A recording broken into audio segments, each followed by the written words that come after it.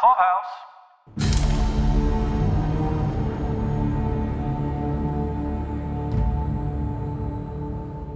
Welcome back to Escaping Gilead. This is Paul. This is Caroline. And tonight we're talking about the premiere of Season 5 of Hulu's The Handmaid's Tale. June is back, Paul. June Osborne. Ms. Osborne, if you're nasty. Kind of. I mean, she took the whole episode to sort of get her legs under her. She certainly did. Let's just dive right in with June because there is so much going on with her in this episode. I feel like she runs the gamut of emotions. I mean, we start right back with, exactly where we left with Fred having just been killed. This episode is heavy with flashbacks. We see lots of different moments with Fred's murder being I would say number one in terms of let's keep reliving that and reminding our audience, which is important because it's been a really long time since we've had Handmaids on our screen. I noticed that too. That may be a perfectly good strategy for a season premiere. That kind of, we've been away for a while. It takes a long time to make these shows. Well, just remember where we were. I mean, they always have the last week on Gilead, but we also like to remind the viewers how visceral everything was when we left. And June, being all bloody and dealing with the bathtub scene, which you made a really nice comment about what you noticed about those bathtub scenes. Well, that she starts the episode rinsing off her bloody hands, which if you check out that makeup applied to her hands for the blood, yeah, you'll notice that her nail beds would indicate that her nails might have been ripped up at a certain point. God. Because by the end of the episode, where she's ending the episode in the same bathtub with Nicole, it's still purple, which after having seen the state of Fred's body, we know there was some clawing involved. Yeah, well, I mean, pretty nasty, visceral, belly achy kind of feeling when you take the visual cues together and what must have gone on. I want to note, though, that she starts to wash her hands, but then thinks better of it. My take on that is that she actually doesn't want this moment to end. She has no desire to wash Fred's blood off of her hands or be sort of cleansed in this moment because she's still living it. She's still in the celebratory mode of we just ripped this guy to pieces.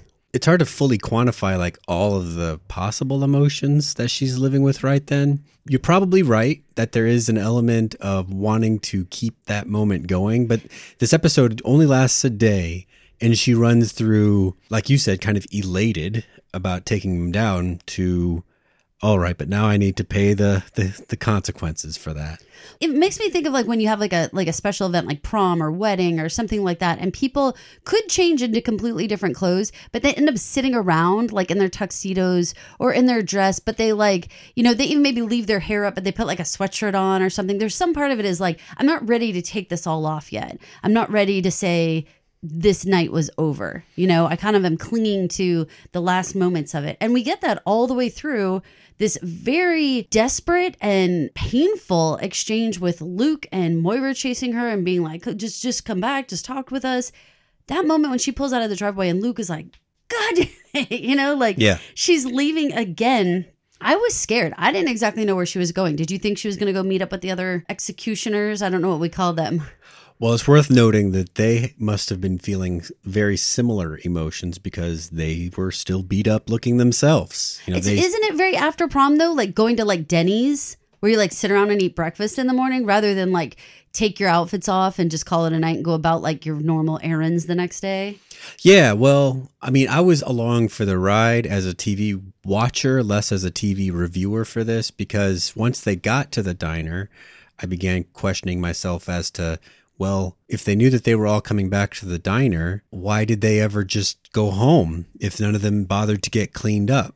If they knew that they were coming back, after the morning after, we all see them leaving. Right. Was it just to kind of spread out any possible chase type scenario? Maybe. I mean, but maybe even going back to our example of prom or wedding or something, maybe it's maybe they intended to go change clothes and they intended to go clean up. But as it turns out, they all kind of stayed in their party outfits, and kind of stayed exactly how they were. All of the other women did feel like they were experiencing a lot of the same kinds of feeling, right? The hungry as just a base human need and perfectly fine to eat. Something about that scene where they were eating kind of reminded me of hunters eating their kill. it took a very long time with that scene. Like, I'm not someone who loves mouth sounds or enjoys a lot of clinking Still? of silverware and all that kind of stuff. Like, I don't really like that. So for me, that eating scene was pretty long, but I think you're exactly right. I think there was something about it, like Vikings or something, after like pillaging a village, like sitting and having like a feast. There's something very celebratory, very warlike. Yeah. I mean, it's very like they went to battle, you know, and then they came back like this. It did convey the message. I was interested to see how they were using music in this one. Dolly Because, Parton. well, they played like 3 songs really quickly at the beginning. They played the Dream song. They played what I was saying like was like my Ocean's 11 little like callback song, and they played this Dolly Parton song where they say this line in it, basically that she's getting happy, really close together. And then I felt like the rest of the episode didn't have any music like that in the same way. Like we used it a bunch, right real close together, which to me, I'm just taking as like really heightened emotion.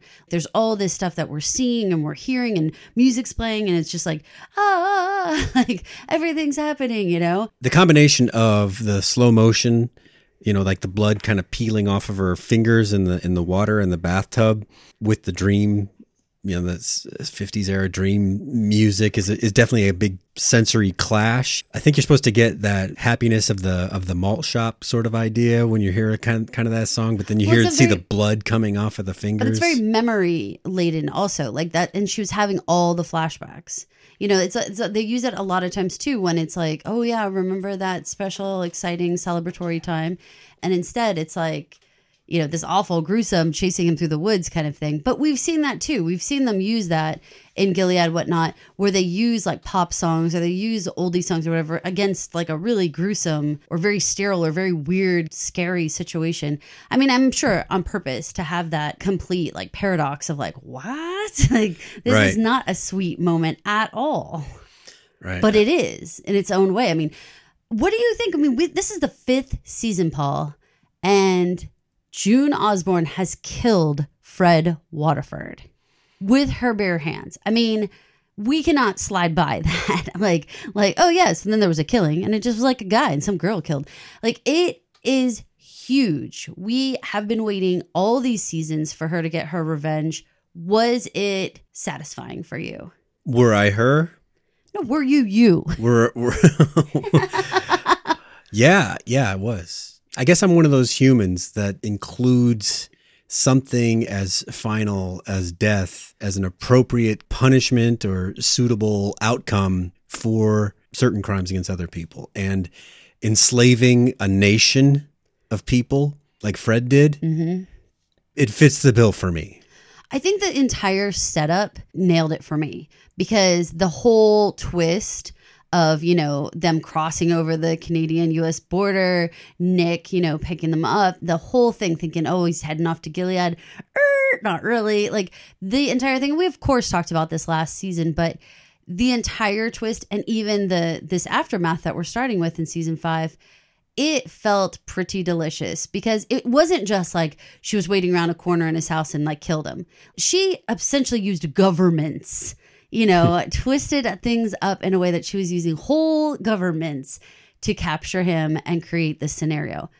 That is some powerful manipulation on Miss Osborne. She is pretty amazing. But do you buy the exchange with the other handmaids in terms of, well, that was great, y'all. Peace out. Does she get to do that? Has she been building up to this point where she is the leader of these women, like it or lump it? Like she hijacked Moira's the whole support group. Yeah.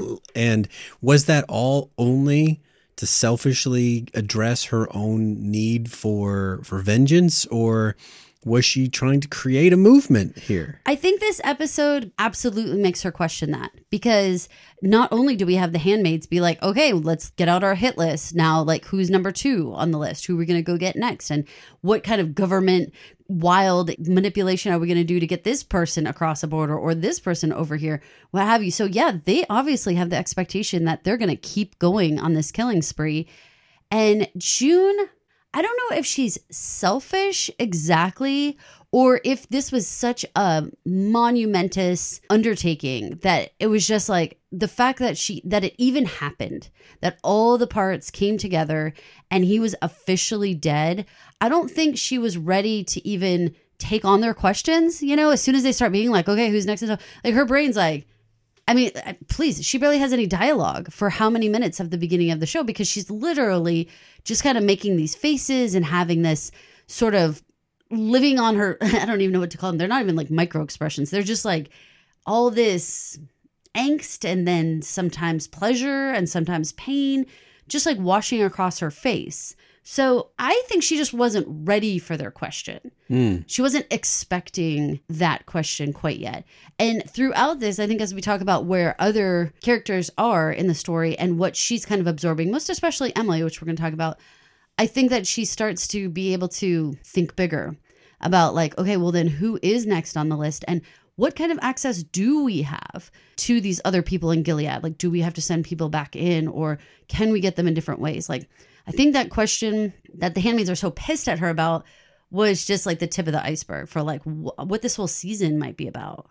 That's a good way to look at it. I mean, just because you are the person that people decided to line up behind, once you get in to whatever it is that you were leading them to, the promised land, once you get there, they're still going to have some questions for you. Well, and let's be fair. While they're trying to act like Fred was your individual monster and only your individual monster, that's not true. I mean, he was one of the founding people of Gilead. So each of them should have some amount of pleasure of killing him personally for creating this entire situation, as opposed to like going down to the next person on the list and it's just some wife that this is a personal vendetta. Like that's not really this at the same level as killing Fred. And for June, yes, it was her direct commander, but he was in charge of all of them and inflicting pain on everyone. So I think she again was kind of taken aback, like, wait, we're not just going to be like, and my neighbor was an asshole, and this sort of like, yeah, like right, but like we got the biggest dog. And I don't know. I don't know if I was ready to start talking about the rest of these guys, or women. Yeah, but still, if you're Vicky, yeah, you're pissed, man. Yeah. You're pissed. That's super fair. I think that comes back to like there was a lack of communication. Once that support group kind of ratcheted up and turned into this like we can go and we can rip him apart. Lynch mob. Yeah, I would say that there just wasn't clear goals or anything. It was just like kill Fred. I mean, they even said everything tastes better when Fred's dead. Like they each have a personal feel towards Fred. Mm-hmm. So, I mean, I am questioning about whether or not it was fair for her to expect them to be cool then, or if she was just super short-sighted and not being like, oh, wait a minute, they're all going to have obviously their own commanders, their own wives, their own people. Yeah, that's my big question mark is, did she rev them up at support group for her own means without even listening to the fact that they were saying the whole time when they were going around their circle group, right? They were all mentioning who they would get. Yes. It was all there for her. I guess I can see both sides, but they were feeling very empowered in that moment. Like, they were, and slighted then when it wasn't like, okay, let's get out the big map and start drawing where everyone's going to start running to. Right. You don't want to hear, I don't know. Yeah. I mean, that adrenaline needed somewhere to go, and Vicky just decided to shoot it straight in the air. Right. So it was exciting and all, but I think it was fair for her in that moment to need to like step back and be like, holy shit. Before we leave that diner, have we been to that diner before? I kind of thought that was the diner that she met Tuello in. I kind of thought so too. I just don't remember that decrepit Ferris wheel. I'd like to outside of it. I'd like to congratulate the location scout for finding that, because whenever you can work in a creepy abandoned amusement ride, exactly. You always build in a lot of production value for adding just a creep factor that you don't get just by picking, like we said earlier, the Denny's. Well, especially because there's something about an abandoned amusement park that gives you that it was all fun at one point in time, but things have turned. Yeah, exactly. And that's basically what the vibe was in that diner. Like, well, that was fun in games, but now we're starting to get a little bit messy, right? Exactly, yeah. Okay, so let's continue on with June because I counted several other, encounters that I think that we should actually just like talk about a little bit. You guys, we are not a recap show, so this isn't something where we're going to tell you every single thing that happened at all. So if you haven't watched and you happen to listen for the first 15 minutes here, please go watch, put us on pause, and then come on back because we don't want to be spoiling everything for you. So please go take a look and see what you think. And if you like this podcast and the way that we do it, please remember to rate, review, and subscribe to it on iTunes, Spotify, or wherever you listen to podcasts. You can subscribe to this one or all of the Pod Clubhouse feeds. So, all right. This season we had this bombshell before it started that Alexis Bledel, who played Emily, was not rejoining the show. And that threw me for a loop because for a second you might think like, okay, well, whatever, anybody can leave at any given time. But when you really look back at how much Emily has played in and how much that June and Emily were like these, duo, I mean, it really was daunting to think about like how in the world are they going to figure out how to explain her absence and how to kind of like fill in the blanks with her. What did you think about, first of all, that when you heard that Alexis Bledel was no longer coming, her reasoning being family? We all know now a couple weeks after there that she's getting divorced. What did you think about the fact that she decided not to come back? I guess I have mixed feelings. It's not really my place to cast aspersions on her personal life. I mean, as a fan of the show, I like having her doing the best work she's ever done, that I've ever seen anyway, on this show. And I feel bad that she's not going to be part of it because she's won Emmys, she's proven, or Golden Globes or something, but she's won recognition from her peers and from the industry saying, we like you here doing this.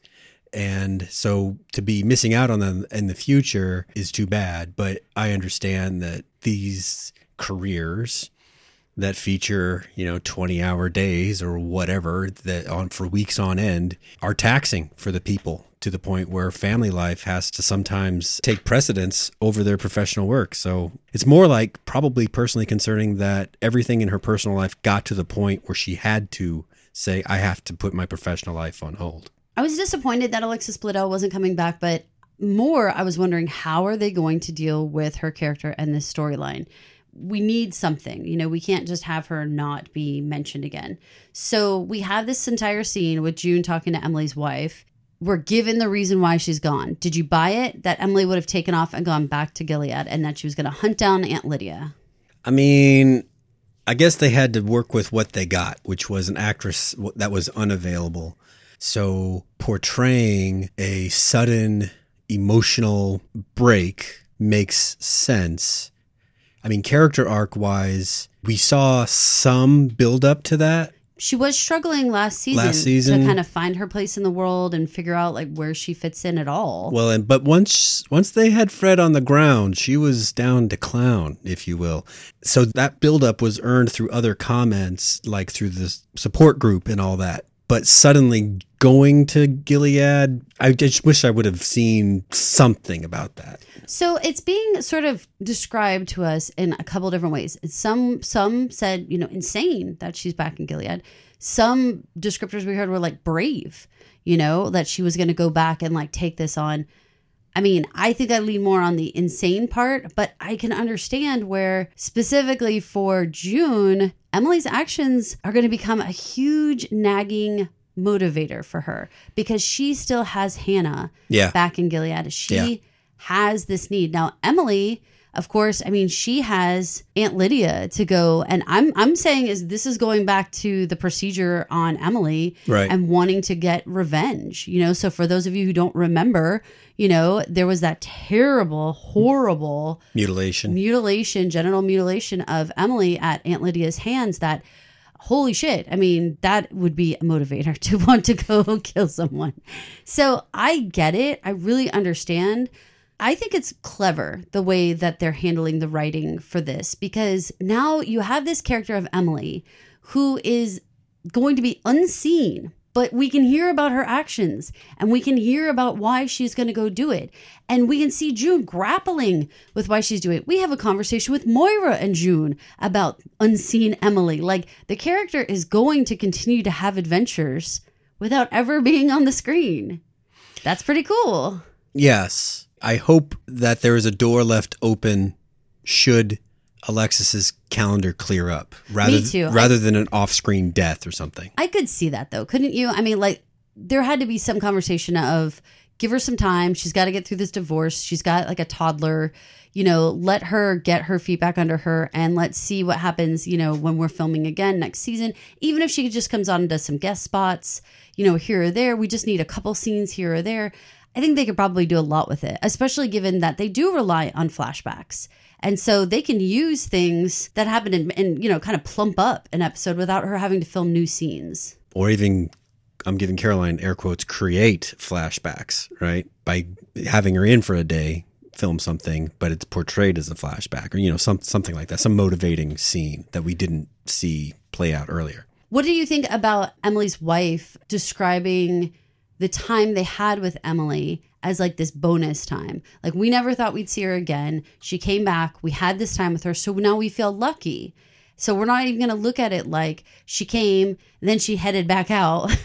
We're going to look at it like we never thought she'd step foot in this house again. And then we had this amazing time with her that we never thought we'd get. So we're going to feel grateful for that.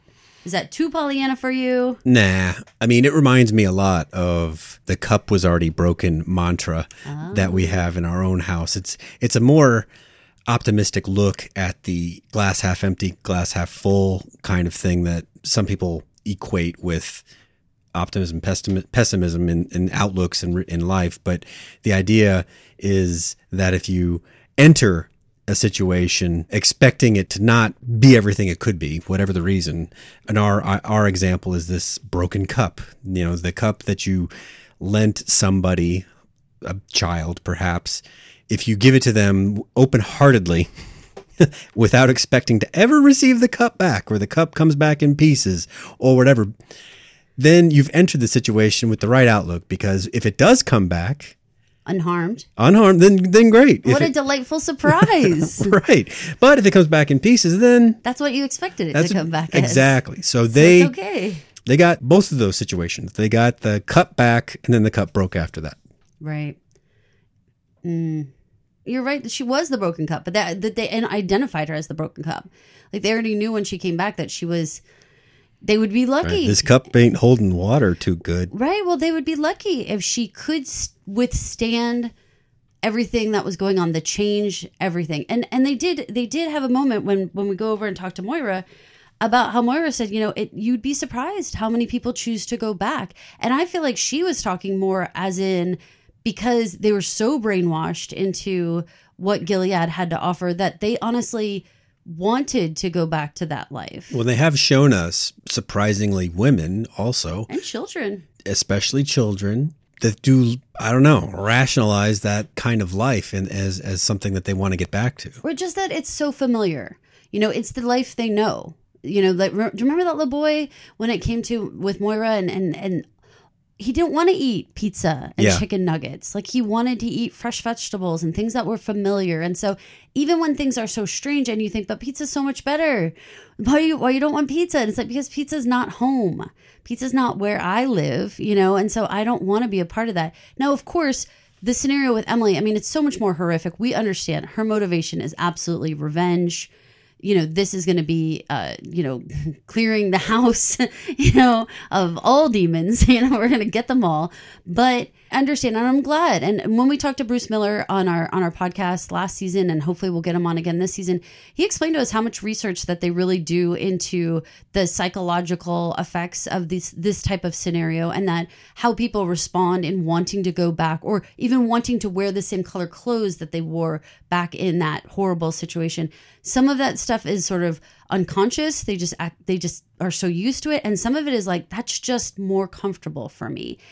One big portion of this, when it comes to this idea of June turning herself in and how wild that seems on the surface. Yeah, you had an interesting read for this that I didn't get, but once you explained it to me, made narrative sense. I didn't even feel like I was like explaining it per se, right? But it feels like June is aching to live in a society where there are rules that are Just. I'm going to call it, just and like kind of common sense, right? Like, no, there's no like someone's better than another, like nothing like that. Just, you're right, just equal rules. And there are consequences when you break rules. There's consequences when you hurt someone else. And she acted on that need for justice in killing Fred. She needed for him to have consequences for the things that he did. Now, people might say, why would you go turn yourself in? Like, that's bullshit. Well, here's the thing.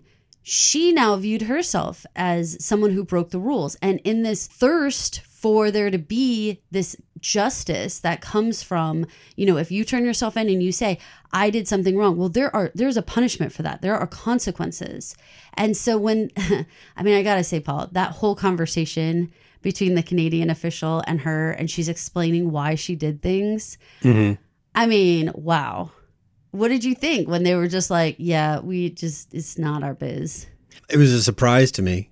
I think what they were trying to do with the way that they framed the whole scene, with going through the whole police procedure, being led around by the cops. And Luke like begging her not to do it. Like, that was ratcheting up the tension. Like, he was like so freaked out. So they were setting us up to look at it like situations we have seen elsewhere. So then I wonder if it's meant to combine with, say, Tuello's reaction later where he congratulates her, right, kind of unofficially. Right.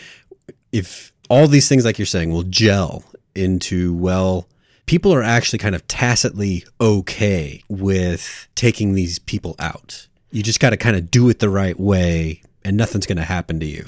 But it's tricky because I really do think that it speaks to the needs of human beings to live in a society that makes sense. We have these rules. We follow these rules. If you don't follow the rules, there are consequences that we all agree are fair.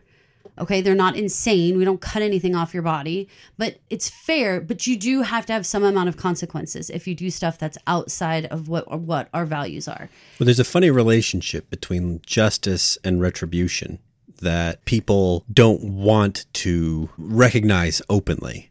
The two can actually kind of look very similar in the way that they play out to people, but if you've been wronged and then you find out that the person that wronged you is in jail for the next 25 years, is that justice per se, or do you feel good in the sense that the person that did something to you now has to spend 25 years in jail? I think for me, I usually use the line of like, did the person hurt you like emotionally, physically, psychologically, like hurt you, right? Yeah. Versus hurt your estate, right? Like did they commit fraud? And so that created a shitty paper trail problem for you. Did they steal money that, you had insurance and you ended up getting the car back or whatever, like for that stuff, that's justice, right? Like, you did something wrong. You go now pay this time in jail, and that's like equal, right?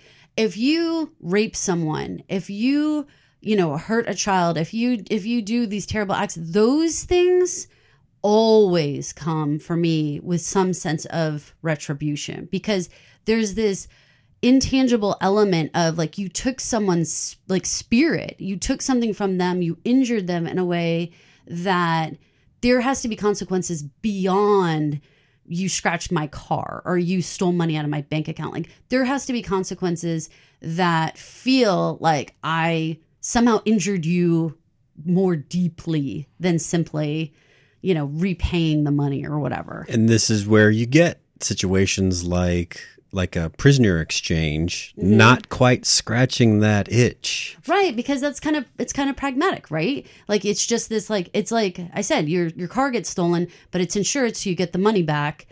It's very transactional, right? You get Fred, we get these 22 people, very transactional. But they wanted carnage, they needed the feeling that he was as hurt as he had hurt other people. And they couldn't stand for anything else. All of that, I think, is what is coming to the table for why June would want to turn herself in, because she wants to believe in the system. She wants to believe in this society that she now lives in, that you have to live within the rules. You cannot go around killing people. You cannot go around hurting people, because if she can, that means someone can hurt her. It's like, how can I feel safe if I can go rip this guy's body apart and you don't have a problem with it, then what's going to happen when someone does it to me? I need to live somewhere where there are consequences for hurting someone. I, however, believe that will be a passing fancy for her emotionally in terms of needing this society to punish her. I think she's going to move on to find a way to use that. I agree. And I think even going through this process is helping her just analyze that need a little bit, you know, like, because she was so thrown. I mean, when they have that extra moment where they say you actually have a fine for transporting the biological material, AKA cutting off someone's finger and mailing it, it's $88, and BT dubs you can pay online. That's so right. comically... We take PayPal, Venmo. So comically insignificant. Yeah. For cutting someone's finger off and mailing it. You can like dumb that down to transporting biological material. Like, oh my God, you want to think that there's bigger consequences for cutting my finger off and mailing it to someone else than $88 that you can pay online. So you can see where I think a little bit, maybe there's even some poking fun at like our system and how wild it can be like that. Certainly we have all lived through a variety of laws and changes, even in the last couple of years, that make your head hurt in terms of like, you're like, that just doesn't make sense. Lots of situations get in the news where a person is accused or even recognized for having committed a host of crimes. However, the only one that they can prove is this really rinky-dink crime. And that's the one they get prosecuted on. I mean, Al Capone, for crying out loud. It's the same kind of idea. I appreciate what you're saying. That's kind of it. But they're not denying any of the crimes, Paul. They are not saying, oh, we only got evidence on one. No, they're saying, we know you did it. We know you did all of these. And the only thing we're going to have a consequence for is the $88 fine. The finger fine. That's different. That's different than catching you on only one thing. They get it, and they accept that she did all the things, but they don't care. It would be difficult to look at the government you're living under after you come out of somewhere like Gilead, where the consequences are so extreme, and the persecution and anything goes. Like whoever's in power can do anything they want, and there just are no consequences to things. I can see where you have an extreme need to see things follow a predictable, logical, and like value system you can accept kind of path, you know? Mm-hmm. And so she needs to feel like this is what she's living in. Now, I mean, it was like almost comic relief, right? To have this $88 fine and the whole thing, which who would think that's how turning yourself in for killing Fred Waterford by June Osborne. Like, who thought this is how that was ever going to fly? Like, what? Wow. That was wild. I wonder, like behind the scenes, you know, Nick kind of set this whole situation up. Yeah. And so he must have made it happen in an unprosecutable area where like... Well, that's what they said. It's in no man's land. Right. But Gilead Guardians and Eyes weren't going to be snooping around the woods because they can't go there without having their presence there contested. The same for Canadian forces. Right. So very cool that this little area, it reminds me very much of Yellowstone, right? Where there's that like one area, they call it the train station. There's just one station. Right. There's just one station. There's just one area of the United States that like somehow doesn't exactly have anybody watching it. like any county sheriff or anything. And so those places exist. That's a real concept. I mean, we see it on Yellowstone, and that was well researched by our fellow podcasters and stuff that like, yeah, that's a thing. So you mentioned Tuel over there for a second about how, you know, he kind of lets June know like, hey, this was in this like contested land. And so there's really no one to prosecute the situation. And he obviously encourages her. You know, he acknowledges the postcard, you know, with the don't let the bastards grind you down. And he, you know, what I appreciated about that is that he tells her you did something that needed to be done, but that comes with a cost. And I think that he was trying to tell her like, hey, I get that you're trying to turn yourself in and you're trying to make the government punish you. But the reality is there's things that happen that have to happen that take a toll on your own soul that nobody needs to punish you. It's like that retribution conversation. Like you want to take something away from that person because that person took something away from the victim. Yeah. It already happened to you. June. You've already been hurt. You know, it's already been taken from your soul, either by Fred or simply by your own mind, your own ethics, that you know you did something to someone that you didn't want to do, that you know it's not right, but it had to happen because of the extreme danger that all these other people are put in because Fred's alive. I think it was really good to acknowledge that it's not always this higher governmental faction that creates everybody's, you know, sort of punishments, if you will. So almost like if some jurisdictional governmental body has to punish you, right, then maybe you don't have to be as hard on yourself about it. Right. That's a little like what she was trying to do, right? Like she was trying to be like, someone slapped me around because I did something wrong. Right. Because it would feel good, right? Like sort of justified. How about we've seen but like think about oh my gosh, what is the Da Vinci Code? Think about the self-flagellation business, right? Yeah. Like there's some sense of like this external thing can hurt you or you can hurt yourself, right? You can punish your own self. And that can be even worse than like this other power hurting you. Interesting take. Yeah. And I have no idea if it's what Bruce Miller was looking for. I don't know if this is exactly what the story is at this point, but this is how I'm taking it. As Tuello was trying to say, look, man, I know you're trying to hold yourself accountable through the court system, but BT dubs, your brain, your heart, your psyche, your inner, you know, voices are going to hold you accountable for the rest of your life. You're going to have nightmares about this and you're going to feel like, did I do the right thing? Forever. So there's no amount of fines or things we can do to you. That's the cost of doing this. That conversation with Tuello happens around the time that she's having the conversation with Moira in the kitchen. Yeah. How do you feel about Moira's take on June post Fred killing and really her interactions with Nicole? Man, if I'm Moira, I think I probably look like a cartoon character trying to figure out left from right. June has just basically shown up at the house and been a whirlwind ever since. And you've been taking care of her kid for the past period of time.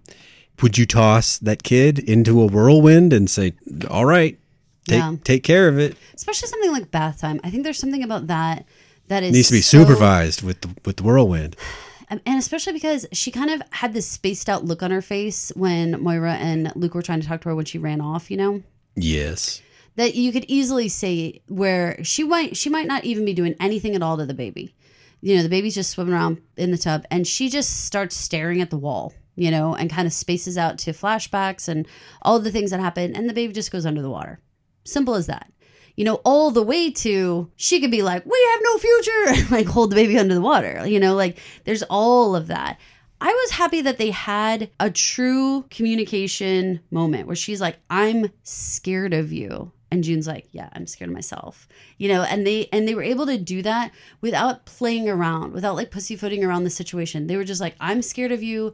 You don't seem stable enough. And June accepted that. Like, yeah, I'm not stable enough and I'm scared of me too. So let's like do this together. You guys go do bath. Cool. You know, like let's not put me in a fragile situation, you know, because I'm not feeling good about this. Makes you glad for Moira being who Moira is. Moira has been through very hard things. And has done a lot of the work within the support group and her own inner work to try to heal some of those things and not be so raw. So she can be scared of what June is going to do, but in terms of fearing speaking to June, saying things like that, Moira can stand pretty tall. I think that knowing their really wonderful deep foundation of friendship, being able to say, I'm scared of you, and 2 seconds later being able to say, I love you, and being able to say, I love you too. And everybody being absolutely honest in that moment that I can love you, I can be scared of you, and I can also say, I don't think you should hang out with the baby right now, and nobody's feelings have to get hurt, and everybody understands where they stand, and we can move forward. That's good, healthy business there. I mean, I approve of that message between the two of them, right? Yeah. I think it's a really good message, again, for if the writers are trying to get anything across to us viewers. If you are somebody who's going through tough times, it's okay to just say it. And it's also okay if you're the person receiving that message to say, I see you going through hard times. Let's have different boundaries right now. And when you're feeling better, we can like do something different, which is what happens at the end.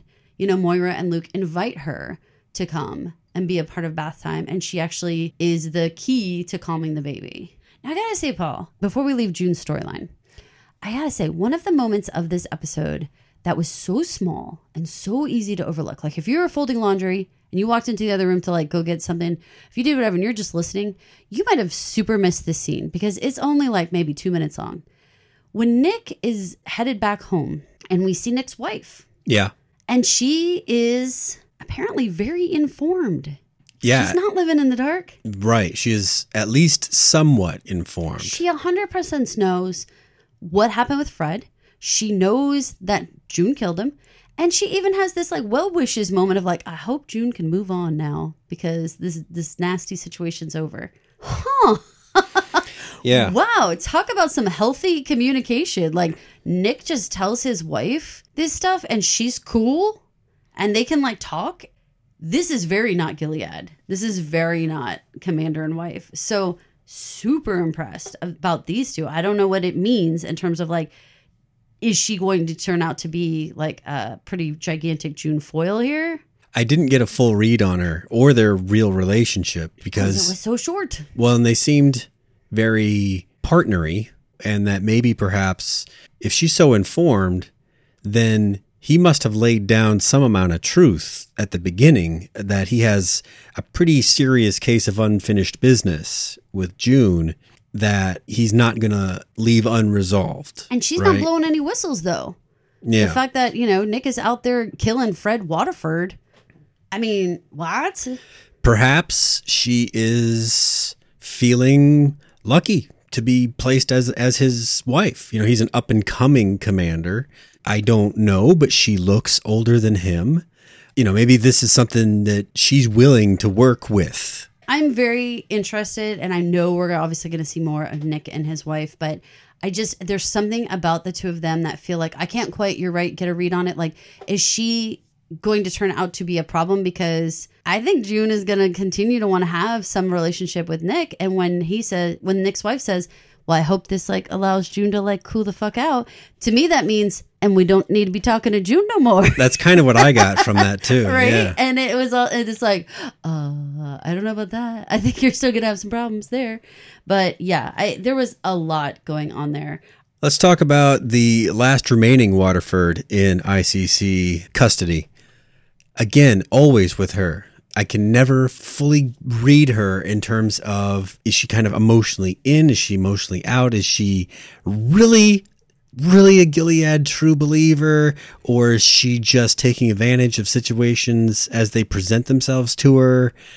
We start off with her being told that Fred's dead, right? Yeah. No big emotional outburst. No big screaming on the floor. No, why, God, why you have to take him? None of that. We have some pretty serious circumstances being explained to her that we've got to move you quick because like we don't know if there's like an angry mob getting ready to come scratch your body apart, right? So we got to get out of here. And Tuello, smart, uses the always powerful you and your baby, your unborn baby. If we don't move that unborn baby, aka your body, elsewhere, that unborn baby could be injured. I mean, come on, that's it. Now, here's the thing. When they go into that elevator and she is like crying, not huge tears or anything, but glassy eyed, all this biz, she's having her memories of Fred and her dancing. I thought for a hot second, we might get a whisper of a smile, a micro, this might be good for me face right. that comes across. Now, I did not see that. I will rewatch. I invite our listeners to see, did you see any little bit of like, excellent. I'm glad Fred's dead. I don't know. To your question about what's up with Serena and her beliefs, I 100% believe that nature abhors a vacuum. Yeah. And the second that leadership position is now vacant, I think Serena is like, how can I play this to my advantage? If I can have this situation make me become the most powerful because I am now this grieving widow, what do I stand to gain? Now, here's the two scenarios that Tuello basically lays out for her. I'm going to put these choices to you, Paul. Lay it on me. Here you are, Serena, right? You're pregnant, unborn baby. You can live in Toronto. You would be a refugee like everyone else. You'd have the resources of everyone else. You would be protected, for the most part. We do know that June's around. She's also in Canada. She's also about, right? She's loose. She's out and about. And and is in no way, really like in any type of custody, or we're not watching her. She's barely held accountable for anything she does. She's not. She's 100% not held accountable. So there's that situation. She may blow off that fine for all we know. She probably will, right? She probably, she's going to go to collections on that $88. But here's the thing. There's no status. There's no nothing. But you will live like a quiet life, okay? Yeah. In theory, if June can keep her distance. Or, now this is what Serena creates, go back to Gilead. You've got this powerful Waterford name. You could be respected. You could be looked at as what a sacrifice you have made to have gone to Canada to try to deal with this situation. And then, oh my God, look what's happened. Fred gets killed. Oh my God. But miraculously, you and the unborn boy baby can be born in Gilead and be like our crown prince, right? You think that's what's at stake? I think that's what Serena thinks at stake. And but she created the whole scenario of tricking Fred into Canadian. I know but these are the two choices. Do you stay in Canada? Do you go back to Gilead and like, quote, bury your husband and have this big old Waterford pity party with Gilead?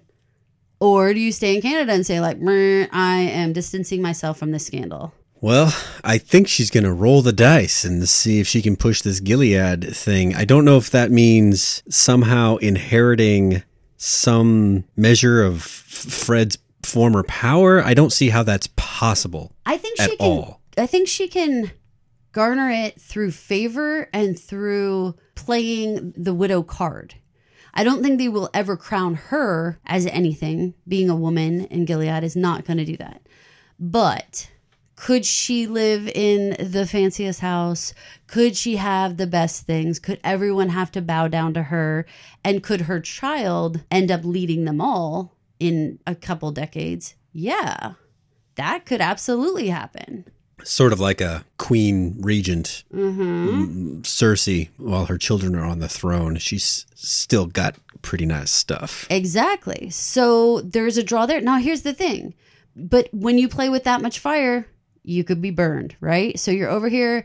It's exciting. You could live this flashy life over in Gilead where you are like doing all the things, right?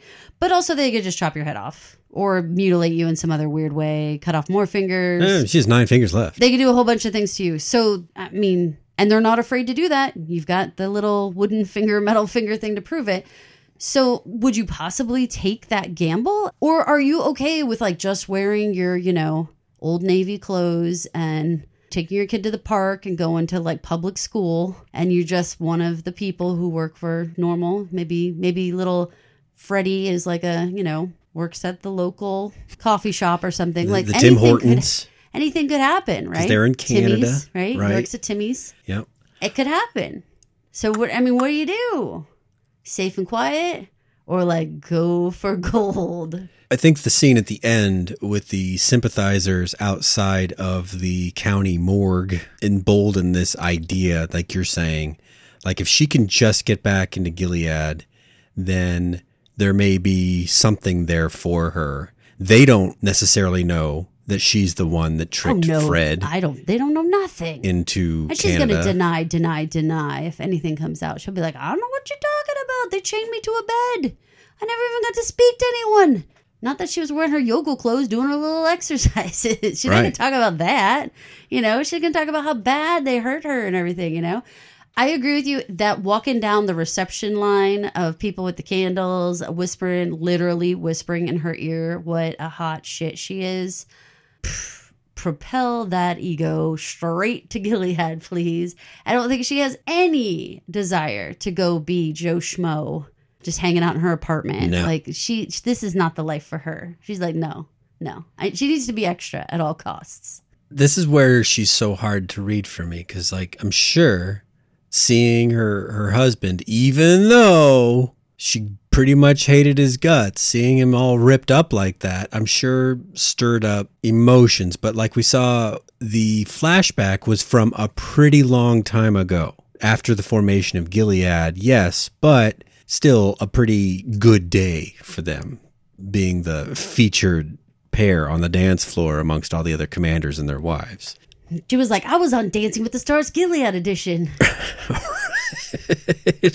With guest host Commander Smith and Commander Joe. She's like, I can't go back to dancing jazzercise at the local curves. Right.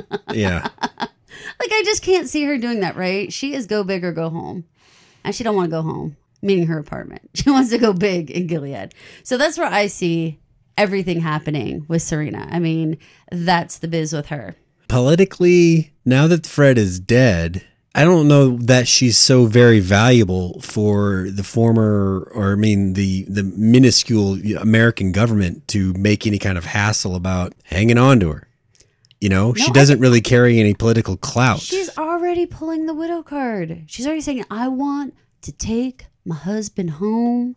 I need to bury him on our soil. But you cannot take that away from me. Well, there's that. I mean, the initial feeling of Tuello's is like, I don't know how to arrange that. Right. But when you think about it, like, she doesn't really have state secrets. And sure she does. Well, but not as verifiable as a former commander. Girl's got secrets. She was part of founding the whole thing. Kinda. I mean, yeah. She helped write the documents that the men ratified in a room without her. Yeah, sure.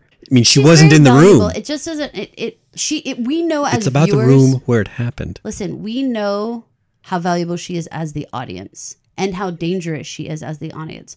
It is fair to say that the governments do not know what she knows and do not know how much she's played into this and how much she's whispered in Fred's ear and everyone else is there, you know? I'm just saying, when Tuello calls his boss and says she wants to take the body back to they're going to let her take Gilead, the body back. I think so, because even if she is a major flight risk, they're going to say, it's costing us you and like 2 or 3 other marshals, plus the facility space that she's taking up, plus the Canada, life Paul. that it's we want. Canada. You know what they're going to say?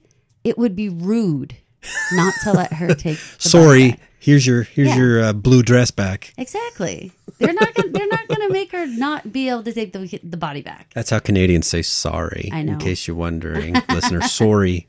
They're definitely not going to not let her take the body back. So she's 100% going to do that. Now, Paul, that pretty much is what happens in this episode. Quite a bit, I think, as much as I know on first watch, we were a little bit like, wow, okay, I'm not so sure how much happened. I think actually quite a bit happened and has nicely set us up for the start of this season. We have this looming question of, is going back to Gilead to do more there insane or brave? That's on the table now. We already know one of our beloved characters has taken this as her route, right, Emily? Yeah. It's going to be in the back of June's brain. Now, we also have this concept of sometimes things have to get done, and there's a personal cost to that. But some things have to get done, as Tuello has told us. Bad things. Hard things. Have to feed the greater good. Now, I am going to ask you about this little tidbit that Tuello just sprinkles in there. He tells June that Serena Joy is scared of her. And also, I think you scared Gilead. But then he says, that's not good. That's not a good thing. How do you think an entire nation being scared of you plays out? We always assume that Gilead is sort of picking up the pieces of whatever was left when they took over America and tried to rebuild it as best they could with whatever collaborators they had in place. But that doesn't mean that they had full use of, say, all military or espionage assets when they did so. But now we're several years on into Gilead's existence. So could they activate someone across country boundaries to come after her? Sure. I mean, or get her. Why would they? Why? I think it'd be more thrilling to them not to kill her, but to bring her on back. Oh, yeah. They want everyone alive. There's no alive or dead. They want you alive, definitely. If there's that threat, then that changes the idea of, is it insane to go back to Gilead or brave to go back to Gilead? If you're actively being hunted in Canada, there's actually a pretty good argument for taking the fight to them rather than sit in your home and be scared every day. Like, if you could plot your own course and make your own plan and do your own damage on your own terms versus sitting around and waiting for someone to blow up your car or come around the corner and cut your head off, you know? Or just like you said, kidnap you out of the woods and drag you back to Gilead and give you a new commander. I don't know. There's a pretty good argument for you want to control your own destiny on this one and just freaking head north. Or in this case, head south, I suppose. That's a good point. I mean, but if you're in Canada, you can let your guard down every so often. But if you go back to Gilead, you've got to be like commando. See, but you say you can let your guard down. Why do you think you can let your guard down? Because you have at least Luke and Moira there with you. I think Luke was there with you in the woods, Paul. And I think Moira was with you at other points. And guess what? Bad shit still found you. So I don't know. I think if you start thinking about how the fact that Serena and Gilead are scared of you, and being scared can be very dangerous, and this is what Tuello is now like, just sprinkling like fairy dust over your dreams. I feel like this is definitely something that is going to start eating you alive. So I look forward to the rest of the season, because I think that all of these little nuggets that we just talked about are 100% well planted here for us to see how this is all going to grow. This is Caroline. And this is Paul. Thank you for listening. This has been an original Pod Clubhouse production. Pod Clubhouse is a podcast network dedicated to encouraging collaboration among podcasters and friends to bring a fresh voice and diverse perspective on a wide array of content. Please visit and leave a comment for us at podclubhouse.com. Rate, review, and subscribe to our podcast feeds on Apple Podcasts. Follow us on Twitter, Instagram, and Facebook. You can find us at Pod Clubhouse. Our DMs are always open, and we'd love to hear from you. Pod Clubhouse.